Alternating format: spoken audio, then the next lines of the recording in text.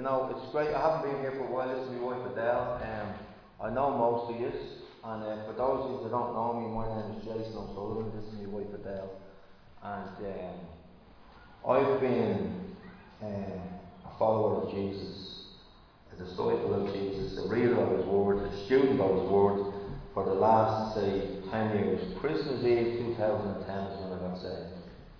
I got radically saved, and God took me from a life of crime and drugs and addiction and brokenness, and turned my world upside down and rocked my world inside out. And so much so, I love preaching. I love telling people about Jesus. And you know, I was sitting there this morning, and I said to myself, it's nearly like, I have this thing in me that I'm nearly like, I want to go out to the streets and grab people and give them a shake and just tell them to, you know, accept Jesus as the Lord and Saviour, because, you know, the world rejects Jesus at their own peril. And the greatest thing you could ever do in your life is ask Jesus to be your Lord and Saviour. That's where it all starts. And that's where it all started for me. And you know, we love coming out to pray. I haven't been here in a while. It's been a few months in a row since we've been out to pray. But you know, one of the last times I always try to start off with a light note, you know. And I'm always going to dig in and Bob, so I'm going to get another one in this morning. A few months back, Rob says, we were having something on at the ball, and I remember Rob saying, I said, you coming out? Yeah, myself and all the bright heads are going to come, we're going to wreck the place out in Dog. But Rob, we're still late. So there's no problem, Lord. You want to come out. Oh, you want all the bright heads to lay hands on you, yeah? But no, I love being out here, and Adele loves being out here. And I love preaching the Word. And if you've been following the Bible Project, we're reading the New Testament and the Psalms in the year, isn't it? And Psalms on the weekend, and the New Testament throughout the week. And I love God's Word. It's what kept me. And it's what still keeps me today. And it's great to know that we have somewhere that we can bring our thoughts to, our wants to, our questions to. We can bring them to God. And, you know, when we don't hear His voice whispering in our ear, we can open up His Bible and we get answers to everything that's going on in life. And this morning, I want to share from the book of Hebrews. And the book of Hebrews, for those of you who don't know, you know, I've read up on this and I've thought about it, and to be honest, it doesn't really matter. But some say Paul wrote the book of Hebrews, and other theologians and scholars and stuff reckon other people wrote it. But it's inspired by the Holy Spirit, and it's God's Word, and that's all that matters really. But there's all these debates on who wrote the book of Hebrews, and at the end of the day, it's God's Word. So that's what I've set in my heart at, and you know, I don't think we know who the writer is of the book of Hebrews, but I will refer to him as the writer as we go through this. And you know, if you've ever second guessed yourself on a major decision and wondered, have I made a big mistake? That's the way the Jewish believers felt after they stepped out of Judaism into Christianity. The writer of Hebrews exhorts them to become mature in understanding, as in chapter 6 verse 1 of Hebrews tells us. The writer's appeal is based on the supremacy of Christ over the Judaic system. In every way, Christ is shown to be better as God, and at the same time is fully human and is able to identify with our human struggles. And I love that about Jesus. I love that about God. I love that about He's God Almighty, but yet He can relate to our daily struggles. He can relate to what we're going through. Even right now, you know, there's some people in this room and they're struggling, but God can relate to that. The Bible tells us that. You know, He knows exactly where you're at, and He knows exactly what you need, and you know, He's a good Father, the Bible says, and His arms are open and He wants you to come to Him. But I just love that about God, that He's not this far off God that we've no contact with and that we can't recognise with or anything like that. We have a God that's intimate. We have a God that the Bible says wants to live within us. We become the tabernacle of God. You know, we ask Him into our hearts and He comes in. You know, the scripture says in Revelation that he knocks. You know, he's a gentleman. But I'm telling you, if you open the door of your heart, he'll come in. And he'll change your life and he'll walk with you. I'm not saying that everything is going to be hunky-dory and it's all going to be rosy. But I'm telling you that no matter what you're going through, you'll have the creator of heaven and earth to come through with you. Yeah. Isn't that an amazing thing? Yeah. Isn't that an amazing thing? And I realised that when I went to prison, I got saved in 2010, but I had some charges hanging over me from previous of being getting saved. But I'm going to be totally honest with you. You know, after I finished it, I went into a Christian treatment program, I finished the program, went back to court. The court and the judge said they'd look at me if I'd done everything I had to do. I did, I went above and beyond, and I was still locked up. But anyway, I forget the judge, yeah? But I'm going to tell you, I went back to Mountjoy. I was back up there in a prison cell on B3, the worst landing in the prison. All my mates are there, and you know, some of them are doing big sentences, and some of them are doing life, and all that sort of stuff. But I'm telling you, when I went back to prison this time, I wasn't on my own. Even when I was in a cell, boxed up in a cell, in a prison cell in Mountjoy, I didn't feel alone. That I knew God was with me. I knew the day I gave my life to Jesus that I was home. I knew that I'd never be on my own again. And there was times, and I'm going to be honest, I had amazing times in that prison cell with Jesus in Mountjoy, because it was just me and him, and it was just his word. And I trawled through his word, and I got great stuff from his word. I actually used to get words for people, and I'd go down to the prison office and I'd say, now it's my phone call. And I'd be sending messages out and be sending words out to people that I got for in the prison. I felt like the Apostle Paul was sneaking letters out of the jail. But when you know Jesus to be your Lord and Saviour, he comes into your life and he walks with you through everything, yeah? Amen. Christ is better than the angels. How do we know this? Because they worship him. He's better than Moses. How do we know this? Because he created him. He's better than the priesthood of Aaron, but his sacrifice was once and for all. He is better than the law, for he has brought about and mediates a better covenant. In short, there is more to be gained in Christ than to be lost in Judaism. This is what the Hebrew word was trying to get across to the Jews. He was nearly saying to them, like, come into Christ.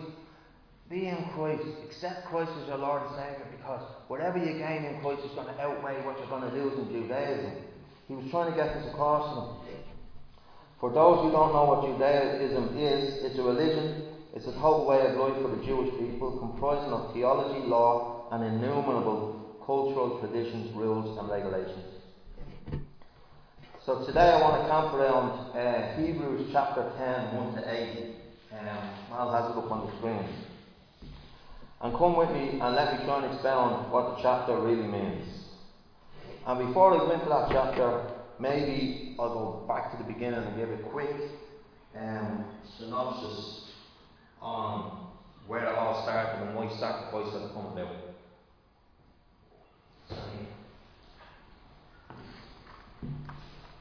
So back in Genesis, at the beginning of the Bible, at the beginning of this world, I'll make it really quick. God says to Adam and Eve, he says, there's a tree there, tree of good and evil. Don't touch tree of good and evil, yeah? It says that Adam and Eve walked in the Garden of Eden with God in the cool of the day. Imagine that, just walking through the Garden of Eden with God in the cool of the day. They knew no sin, they were perfect, they were absolutely perfect in God's eyes. And of course, like what we all do, if we're being honest, when God tells us not to do something, we do it. You know, that sinful nature creeps up in us. And anyway, Eve took from the tree, ate the apple, and gave it to Adam. He took it, and he ate as well. And therefore, they actually knew then what sin was. How do I know that they knew what sin was? Because when God came back into the garden, he came looking for them. And he was calling, where are you, Adam? Where are you? But Adam and Eve were hid, and the Bible says that they covered themselves with fig leaves. So that tells me that they knew what sin was, they knew what shame was, they knew what guilt was. There and then, that's where they entered in and they started to cover themselves. And today, we do that. We cover our sin with stuff. We cover it with drink and drugs and sex and pornography and clothes and whatever the case may be. Everybody has a way of covering their sin or hiding from their sin. Would you agree? Yeah, everybody. And no one is exempt. But you see, God has made a way. And this is what Hebrews chapter 10 talks about. God has made a way. God has made a way. And there had to be a sacrifice brought before God. In the Old Testament, it was thousands of bulls and lambs and sheep and goats and everything, and doves, everything was slaughtered before God. There had to be blood spilled in order for it to appease God, for want of a better word, for that year, for the sins of the people. But you see, the blood of the bulls and the goats and everything else, it only covered the sin. It didn't wash it away, it didn't cleanse it, it didn't purify it, it didn't make you whole, it just covered the sin for that year.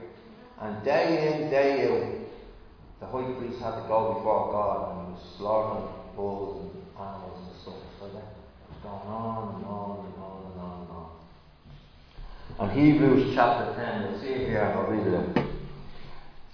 The old system under the law of Moses was only a shadow, a dim preview of the good things to come, not the good things themselves. The sacrifices under that system were repeated again and again, year in and year out, but they were never able to provide perfect cleansing for those who came to worship. If they could have provided perfect cleansing, the sacrifices would have stopped, for the worshippers would have been purified once and for all, and the feelings of guilt would have disappeared. But instead, those sacrifices actually reminded them of their sins year in and year out. For it is not possible for the blood of bulls and goats to take away sins. That is why when Christ came into the world, amen, he said to God, "You did not want animal sacrifices or sin offerings, but you have given me a body to offer. You were not pleased with burnt offerings or other offerings of sin, for sin. Then I said, Look, I have come to do your will, O God, as it is written about me in the Scriptures." First, Christ said, "You did not want animal sacrifices or sin offerings or burnt offerings or other offerings of sin. You were not pleased with them, though they were required by law of Moses." Then he said, "Look, I have come to do your will." He cancels the first covenant in order to put the second into effect. For God's will was for us to be made holy by the sacrifice of the body of Jesus Christ, once for all time. Under the old covenant, the priest stands and ministers before the altar day after day, offering same sacrifices again and again, which can never ever take away sin. Listen to this, guys, but our high priest offered himself to God as a single sacrifice for sins, good for all time. Then he sat down in the place of honour at God's right hand. There he waits until his enemies are humbled and made a footstool under his feet. For by that one offering he forever made perfect those who are being made holy. And the Holy Spirit also testifies that that is so. For he says, "This is the new covenant I will make with my people on that day, says the Lord. I will put my laws in their hearts and I will write them on their minds." Then he says, "I will never again remember their sins and lawless deeds." Isn't that amazing? Yeah. I will never again remember their sins and lawless deeds. And when sins have been forgiven, there is no need to offer any more sacrifices. Yeah. Isn't that amazing stuff? Like, that is absolutely amazing stuff. And when I was studying, and I was putting this together yesterday, and that song that Robin Patrice sang, "Forever," I put that song on yesterday, and I believe, I always say this, that song is the gospel wrapped up in a nutshell. You read the words of that song. And I remember listening to that song yesterday, and I was just crying into the Bible because I realised what Jesus had done. It's absolutely amazing what he's done. So the chapter 10 starts off with the saying, The old system or covenant was a pale shadow or dim preview of the good things to come. The writer says that the Old Testament and the sacrifices at best can only provide a distant and occasional contact with God. He uses two words to indicate what it means. This is good stuff, guys. Listen to this. He says that things are a pale shadow. The word he uses is skia, the Greek word for shadow, and it means a vague reflection, a mere silhouette, a form without reality. He's saying that they do not give a real image. That's what a pale shadow means. That it does not give a real image. It's a vague reflection. It's a mere silhouette. The second word he uses is icon, and I don't mean the singer icon, I mean the Greek word icon, which means a complete representation, a detailed reproduction. It actually means, listen to this good, it actually means a portrait, and would mean a photograph if there had been such a thing in those days. In effect, he is saying, without Christ, you cannot get beyond the shadows of God. Without Christ, you cannot get beyond the shadows of God. So chapter 10 starts with saying the old system or covenant was a pale shadow or a dim preview of the good things to come. And that was amazing. That just blew my mind. And yesterday I was thinking about it and I was like, wow, what are the good things to come? What is the Hebrew word talking about? What are the good things to come? And as I said that to myself and I thought about it yesterday, a whole barrage of stuff came to me. And I think, this is what I think, and I propose to you, this is what some of the stuff he was talking about. I believe it's some of the good things to come is secured salvation, intimacy with Jesus, healing, freedom, peace, joy, inheritance, etc., etc. Isn't that great stuff? Yeah. They're good things to come. Then verse 2 talks about the sacrifices made before God that would never be able to cleanse or atone for sin. If it had been sufficient, they would have stopped. And here's some other words for the word atone. It says redeem, outweigh, compensate, make up for, cancel out, or balance out. The word atone. Because we had to have our sin atoned for. Had to have. Otherwise we couldn't be right with God. It was impossible.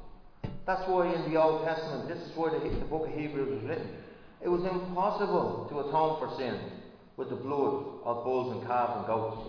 Impossible. There had to be a one-time offering to not only cover sin, but to cleanse sin and purify us. The Bible actually says, because of the blood of Jesus, we're made whiter than snow. Yeah. Whiter than snow. So when God looks at me, He doesn't look at what I've done for Him, or He doesn't look at what I've done to make myself right. He looks at what Jesus has done to make me right. He looks through the blood of Jesus, He looks through the cross, through the blood of Jesus, and looks at Jay and says, Jay is absolutely sparkling, fluffy white. Isn't that amazing? Yeah. And that's the same for all you. If that's you, if you've given your life to Jesus, He no longer sees you as a simple person. He sees you as absolutely perfect. Perfect. And He has to see you as perfect. And I got this revelation on one time. This is amazing. Do you know how I know He has to see me as perfect? Because He placed me in Christ. How else could He see me? If you were placed in Christ, it was a genius idea what God done, placing us in Christ. And Christ in us. Because we were one then. So how can He separate the two? If Christ is in me, how can He separate the two? He can only see me as perfect. Because He sees His Son as perfect. And because of what His Son done for me and you, He sees us. Amazing stuff. Atonement. Verse 3 goes on to tell us that the religious sacrifices actually remind us of our sin. and it was impossible for the blood of bulls and goats to take away our sin. It was amazing. And sometimes I'm reminded, and if I'm being honest, there's times where I'm driving around and I might see a certain person when I'm on my travels in Dublin or wherever the case may be, or I might come into a certain area, or I might see a certain thing and it will remind me of my sin, what I've done wrong. And if I haven't repented of it, I do it there and then, and I ask God for forgiveness. But there and then I know I'm forgiven. I know I'm forgiven. Because if you don't accept what Jesus has done on the cross, you're going backwards. And I am reminded, not daily, not weekly, not monthly, but from time to time I'm reminded of stuff I've done. And that's alright. I'm alright with that because I know there's forgiveness there. I know that my sin can be washed away. Why? Not because of what I've done, but because of what Jesus has done. Yeah? Amen.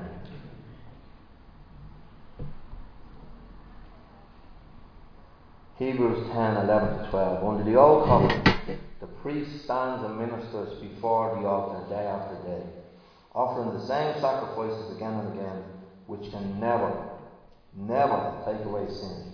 But listen to this. But our high priest offered himself to God as a single sacrifice for sin, good for all time. Then he sat down in the place of honour at God's right hand. Our high priest, my high priest, Rob's high priest, Adele's, Terry's, your high priest. Think about that for a minute. There had to be a sacrifice once and for all. And God sent his son, the Bible says. And he was our high priest. And instead of the Old Testament priest standing before God offering sin, the actual high priest himself offered himself, which was Jesus. Put himself on the cross. And he wasn't dragged to the cross. You hear people saying in church and stuff, Jesus was dragged to the cross for my sin. He wasn't dragged to the cross for your sin. He went. Because he wanted to set you free. That's the biggest load of rubbish. He went to the cross, or he was dragged to the cross. He wasn't dragged to the cross. For the joy that was set before him, the Bible says, he went to the cross. What was his joy? It was me. It was you. That's exactly what it was. He wasn't dragged to the cross, as films portray him and other churches and theologians and stuff like that. That's a load of rubbish. He went. He offered himself as a sacrifice for your sin and my sin. And that's what Hebrews was trying to get across to the Jewish people. And still to this day, it's happening. Do you know what I mean? Like, the blood of Jesus is active 24/7. That sacrifice is once and for all. Once and for all. It is our high priest. Yeah, it does deserve a clap. It is our high priest. His blood. He could only sit down at the right hand of the Father when his blood was spilled. After the one-time sacrifice was made, God's wrath was then sorted and satisfied. It was finished. It was finished. There was no more. No more trying to cover sin, the paper sin. Jesus paid for it all. Yeah. Jesus paid for it all. Listen to what Leviticus says. Leviticus 17:11. For the life of the body is in the blood. I have given you the blood on the altar to purify you, making you right with the Lord. It is the blood given in exchange for life that makes purification possible. Isn't that amazing? Isn't that an amazing scripture? Given in exchange for life that makes purification possible. It's only when you get this can you live from a place of security, freedom and forgiveness. Church, I'm telling you, if you don't grasp this or you haven't grasped this, ask God to give you a revelation on it. Because if you can't wrap your head, it's not even a thing of wrapping your heart around it or your head around it. It's getting revelation of it. It's getting revelation of what actually Jesus done on the cross. I have friends of mine, and they cannot, but you know, I understand it. I understand because didn't Jesus say in the scriptures that it wasn't flesh and blood that revealed this to you, it was my Father in heaven. So that's what needs to be done. You know, your Father in heaven needs to reveal this stuff to you. He needs to reveal the cross. He needs to reveal. Patrice said earlier on, she got a revelation of the cross when she started to sing that song. And when you get a revelation of the cross, it's nearly like you'll just drop to your knees because you understand what Jesus has done for you. I'm right before God now. I'm right. Nothing can separate me from the love of God. Nothing. And it's the same for you. And if you live out of that place, you live more confidently, you live more freer. That's where healing happens, freedom happens, security. Otherwise, you'll be back under the law every time you sin. And trust me, you're going to sin, and that's where you're going to end up. If you don't grasp or get revelation of what I'm saying. There's a story, I said to Adele, we were on talking about this the other day. When I got saved, I needed to get this revelation when I got saved. Because I'm telling you, I done some things wrong. Right? I was a bad person. Right? And I still can be bad. But I'm talking about bad. Right? And Paul talks about he was bottom of the barrel. I was one of them. I was a person that done horrible things in my life. And all my life, I was trying to cover that.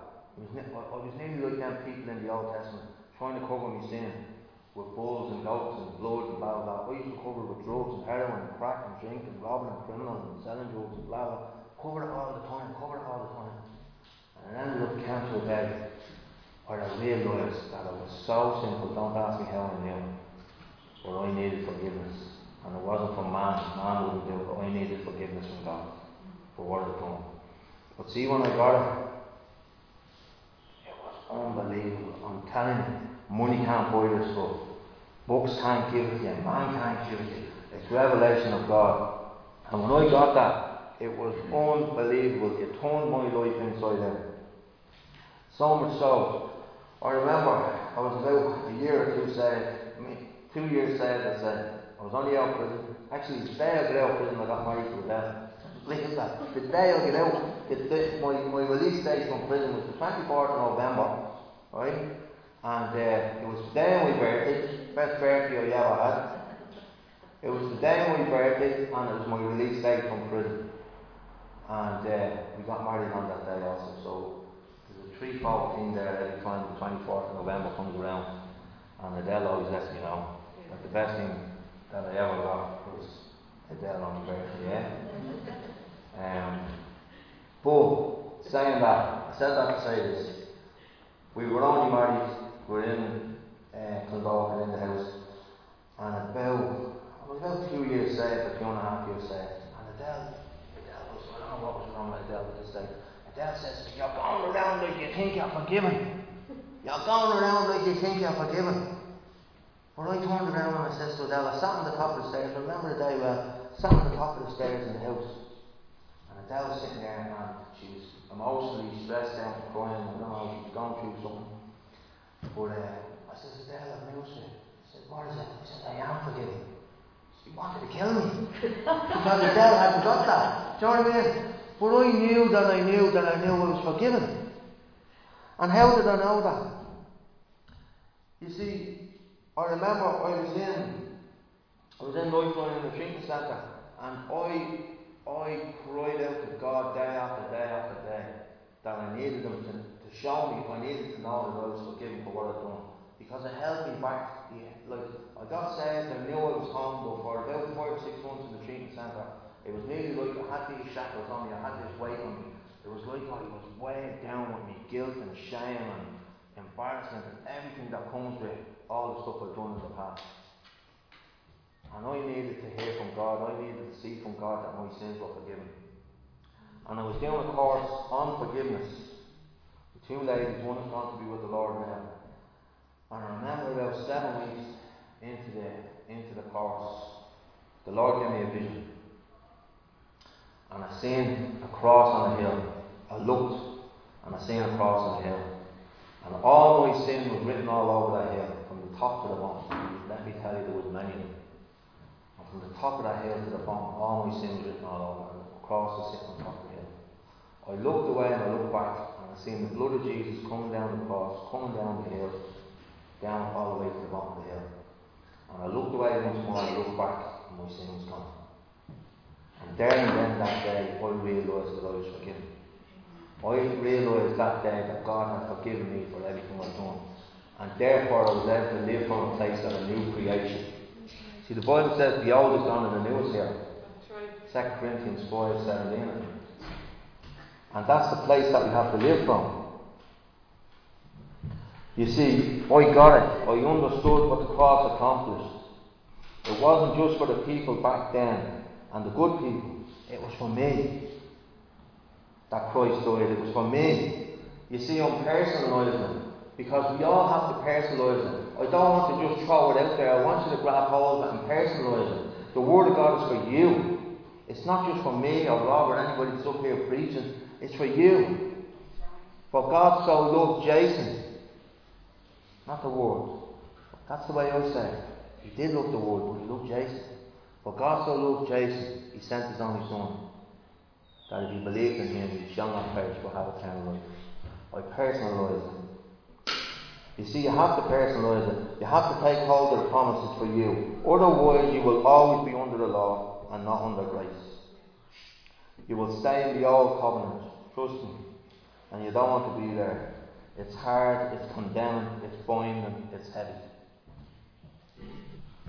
And here's a great illustration of the two covenants in the Bible. I think it's one of the greatest illustrations of law and grace. And if you come with me, man, can you flick up John 8? And I think this is a great illustration of law and grace in the Bible. And it says this, is there, yeah? Okay. As he was speaking, the teachers of the religious law and the Pharisees brought a woman who had been caught in the act of adultery. They put her in front of the crowd and said, "Teacher," they said to Jesus, "this woman was caught in the act of adultery. The law of Moses says we've to stone her. What do you say?" They were trying to trap him into saying something they could use against him. But Jesus stooped down and wrote in the dust with his finger. Some say he was writing the sins of the men that were standing around. They kept demanding an answer, so he stood up again and he said, "All right, but let the one who has never sinned throw the first stone." Have you ever heard that saying? Then he stooped down and wrote again in the dust. When the accusers heard this, they slipped away one by one, beginning with the oldest, until Jesus was left in the middle of the crowd with the woman. Then Jesus stood up again and said to the woman, "Where are your accusers? Didn't even one of them condemn you?" "No, Lord," she said. And Jesus said, "Neither do I. Go and sin no more." You see, there was a conflict of two covenants on there. There was the old covenant and the new covenant. The woman was dragged out under Mosaic law. These men, these Pharisees, these people, scribes, whoever they were that dragged her out, they wanted to stone her to death. And under Mosaic law, they were entitled to do it. That's what I mean about being under the law. They were entitled to stone this woman to death because she was caught in adultery. But Jesus comes on the scene, full of grace and truth. The Bible says that the law came through Moses, and grace and truth came through Jesus Christ. Jesus comes on the scene, and they were always trying to trap Jesus. They were always trying to, get him into a trap and ask him questions so that he tripped himself up. But Jesus was so wise, and I loved the way Jesus used to talk. He used to turn around and off the cuff and say stuff. And he turned around and said to them, "No, you're right, but he without sin throw the first stone." You see, every one of them had sinned. Yet they thought he didn't. The Pharisees thought they had it all together. They wore the lovely clothes, they had the lovely houses, they sat in the best seats in the church. It was all religious stuff. But yet Jesus said in another scripture that the outside of the cup was beautiful and clean, but the inside was filthy dirty. And he was referring to them. But Jesus comes to this woman who under Mosaic law was stoned to death. And he says to her, he stooped down. You see, Jesus has compassion on everybody. He stooped down and he said to the woman, go and sin no more. He forgave her of her sin, but yet he educated her at the same time. Jesus was very good at what he done. And that was the contrast of the two covenants. One was law and one was grace. And the reason why the writer of Hebrews brings out chapter 10 is to tell us that in Christ we're no longer under the law anymore. It's been done. I'm finishing on this. If you haven't got revelation of what Jesus done on the cross, ask the Lord to give you a revelation of what He's done. Maybe you have given your heart to Jesus and you haven't got revelation of the cross. Ask Him for it. Ask Him for revelation of the cross. It'll turn your world upside down. It'll set you free. It'll stop you from striving and wanting to please God all the time, although that is good. Because the Bible says without faith you can't please God. But you're not striving to do something to be accepted. The once and for all sacrifice of Jesus brought about a way that you could walk straight into the arms of the Father. Look at the prodigal son. He was in a pigsty, called out to God. Who was waiting on him? That the Father was waiting on him when he came home. Guys, it was the greatest sacrifice that was ever made in this world and ever will be in the whole of history. And I feel like to share this with you. Don't reject the gospel of Jesus. Don't reject the sacrifice that He has made for you. Don't. 4 or 5 weeks ago, there was a friend of mine sitting on my table having a curry. I was sharing the gospel with him. Next morning he was shot 8 times. Don't reject the gospel. Because the sacrifice that Jesus has made for you, you'll never ever know what He's done for you. He hung on the cross to set you free. He wasn't dragged to the cross. He went because He loves you. He loves each and every one of us. The sacrifice that He made means that it's done. You're right with God. You don't have to keep getting down on your knees, which is great, or begging God for forgiveness. You're forgiven. You don't have to do this, and this to be a good person. If you're in Christ, you're good. You need to live from that place of being good. Because Christ is good. And yet we all fail. And yet we all sin. And yet we all mess it up. But when we go before God with a sincere heart and ask Him for forgiveness, we're forgiven. We're forgiven. I remember I used finishing on this.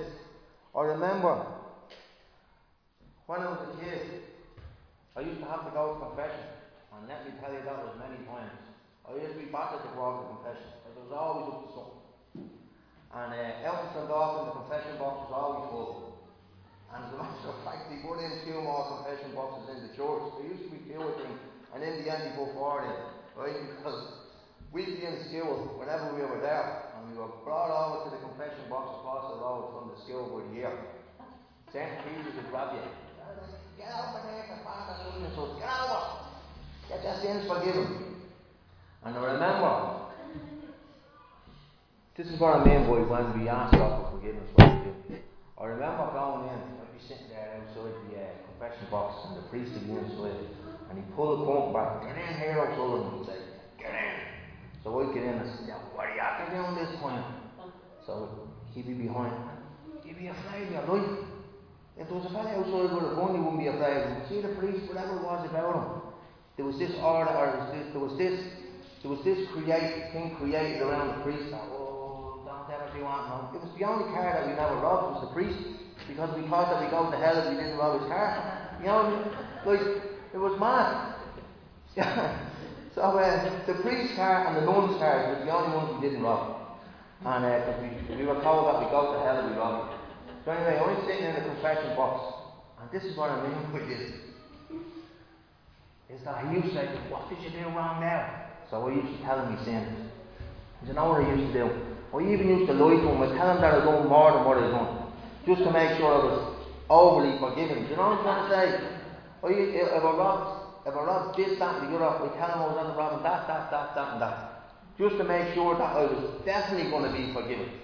that I was at the town and that I was at the doing more, I was at the sinning more than I actually sinned. And I'll come out of there and say to myself, oh, I'm definitely forgiven. I'm at the town and more sins than I even ever done. And that's what I mean by the gospel. The gospel is that you go before God, you ask God for forgiveness, and you're forgiven. When you understand you're forgiven, you're forgiven. Because there was a price paid for your sin. It's not 15 Hail Marys, 20 Our Fathers, and going on your knees for half an hour every day. It's the price that was given. And it was Jesus on the cross. And it was His blood that was spilled.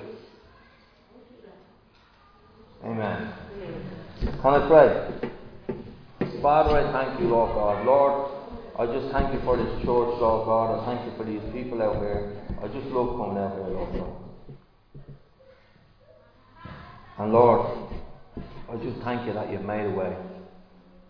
You've made a way so that when we ask you into our lives, that we are saved.